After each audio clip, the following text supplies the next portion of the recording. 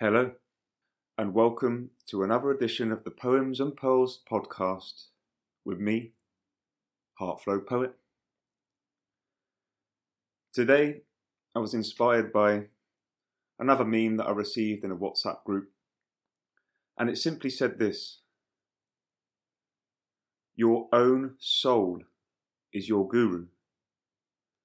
Quiet the mind and listen to your higher self.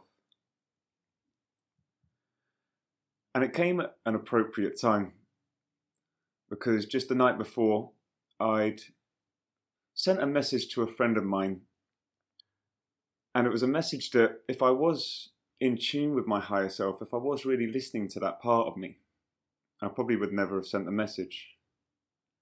It was a message that I sent through impatience, a message that was sent attached to expectations.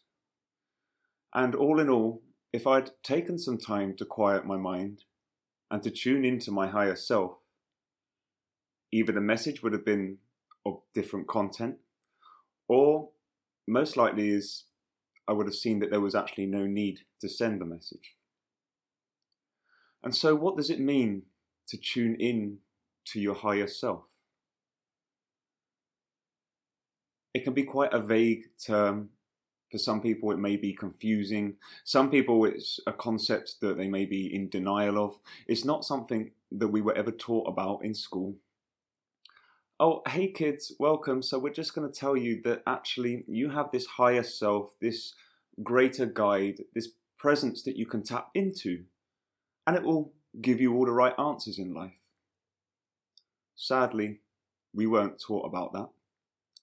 And so many people wouldn't even believe, quite naturally would not believe, that we even have such a thing as a higher self. It can be very difficult to visualize and conceptualize things like this that we cannot see, and especially things that we were never really told existed. And so the higher self, this greater part of you, this wisdom that you can tap into, that's been spoken of by mystics and all sorts of spiritual gurus and teachers throughout the years. And now more and more, humanity is starting to wake up to this idea and beginning to believe in this concept of having this higher self. And for me, belief is a prerequisite for experience. So until we begin to believe that this thing, this greater part of ourselves, this higher self actually exists, then it would be near on impossible to ever experience it, to connect with it, or to tap into its wisdom. And I'd like to say I'm a believer in life. I find it's more fun to believe, and because I have the belief that you need to believe before you will receive, and then it's natural for me to want to believe these things, because who wouldn't want to have contact with some sort of higher intelligence? Surely that would be something that anybody would desire to have in their life. And the truth is, we all have access to that, and all we have to really do is learn to quiet our mind. Meditation. And I'm not talking about sitting for hours per day in meditation, giving up your worldly possessions, or neglecting the modern world and your social life. But meditation can be put into our daily rhythm, into our daily routine, in just a few minutes a day. And especially in those times where we do feel confused, we are looking for help or guidance or wisdom and just a pointer in the right direction. And so often we look to places outside of ourselves. We go to Google, or we ask a friend or console in family, and really, all the answers that we need are within. All we have to do is tune in. Sit still, if even for 1 minute, and learn to quiet the mind. For it's the mind that gives us endless babble, the monkey mind, the internal chatter that never really stops. It's relentless. And when all that racket, that noise is going on, how could we ever listen or hear what our higher selves might be trying to communicate to us. And so, to be able to connect to this part, we really must learn to sit and to be still, to have faith and trust that we have this ability to connect to this higher part of ourselves, and to learn to connect to our heart. For our mind is full of delusions, is full of logic and reason and all the reasons why things are going wrong and things are never quite right.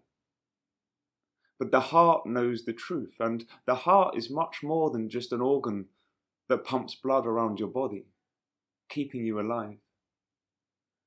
In fact, the heart has its very own intelligence, just like the brain, except it's an intelligence that's been dismissed, neglected, denied, something that, again, we were never taught about. And so when we tune into our heart, the home of our emotional intelligence, the heart is like the broadcast center that allows us, one, to really tune into what we're putting out into the universe, and two, more importantly, and probably primarily, to receive the guidance that the universe is trying to give us through intention, intuition, thoughts, feelings, emotions. The heart knows the truth. But how often do we sit to tune in to that truth? I'm reading a book at the moment called Power versus Force by a doctor, I guess, David R. Hawkins. And the subtitle is The Hidden Determinants of Human Behaviour. I'm going to read just one small paragraph from this book now. And it's a paragraph that's appropriate for this because it's, in its own language, attempts to explain exactly what we're talking about here. And it says this: the individual human mind is like a computer terminal connected to a giant database. The database is human consciousness itself, of which our own consciousness is merely an individual expression, but with its roots in the common consciousness of all mankind. This database is the realm of genius, because to be human is to participate in the database. Everyone, by virtue of his birth, has access to genius.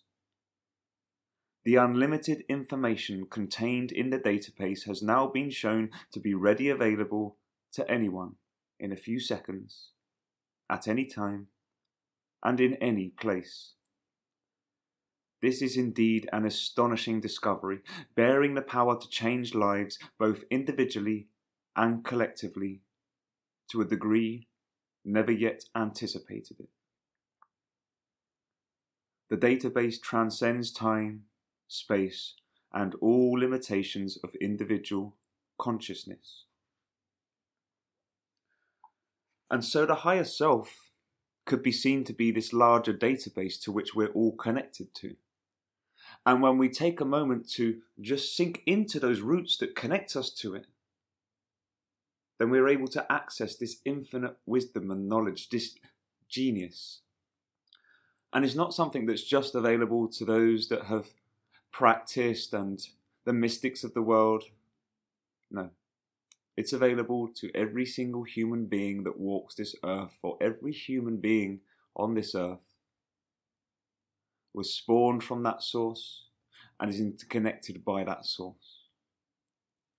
And so you have the ability and the power too, to sit down, tune in, and listen for what's true. It may take time, it may take practice, especially to be able to distinguish what the thoughts of your mind or your ego are and what this real intuitive guidance and wisdom may be. But when you know it, you will know it for sure, because it's a feeling that you cannot deny. A feeling that shakes you, a feeling that gives you the inspiration to just move forward with a new perspective, a new direction. And so start practicing. Anytime you need some wisdom or some guidance, do not seek outside. know that you have all the answers and all the resources that you need within you. And all you have to do is just take some time to quiet your mind. Thank you for listening as always to the Poems and Pearls podcast. I look forward to speaking again in the next episode. Please do share and subscribe, and if anybody that you know will benefit from this, and if you've enjoyed listening to my voice and the things that I speak about here, then please spread the word. It brings joy to my heart to know that these podcasts are being heard, and it would be nice to know that they are making their way to precisely the people that need to hear them, which in truth I have no doubt is what's happening. So thank you always for your love and support. I'm sending my love, my peace, my heart, my harmony out to you. And I'll see you again next time on the Poems and Pearls podcast.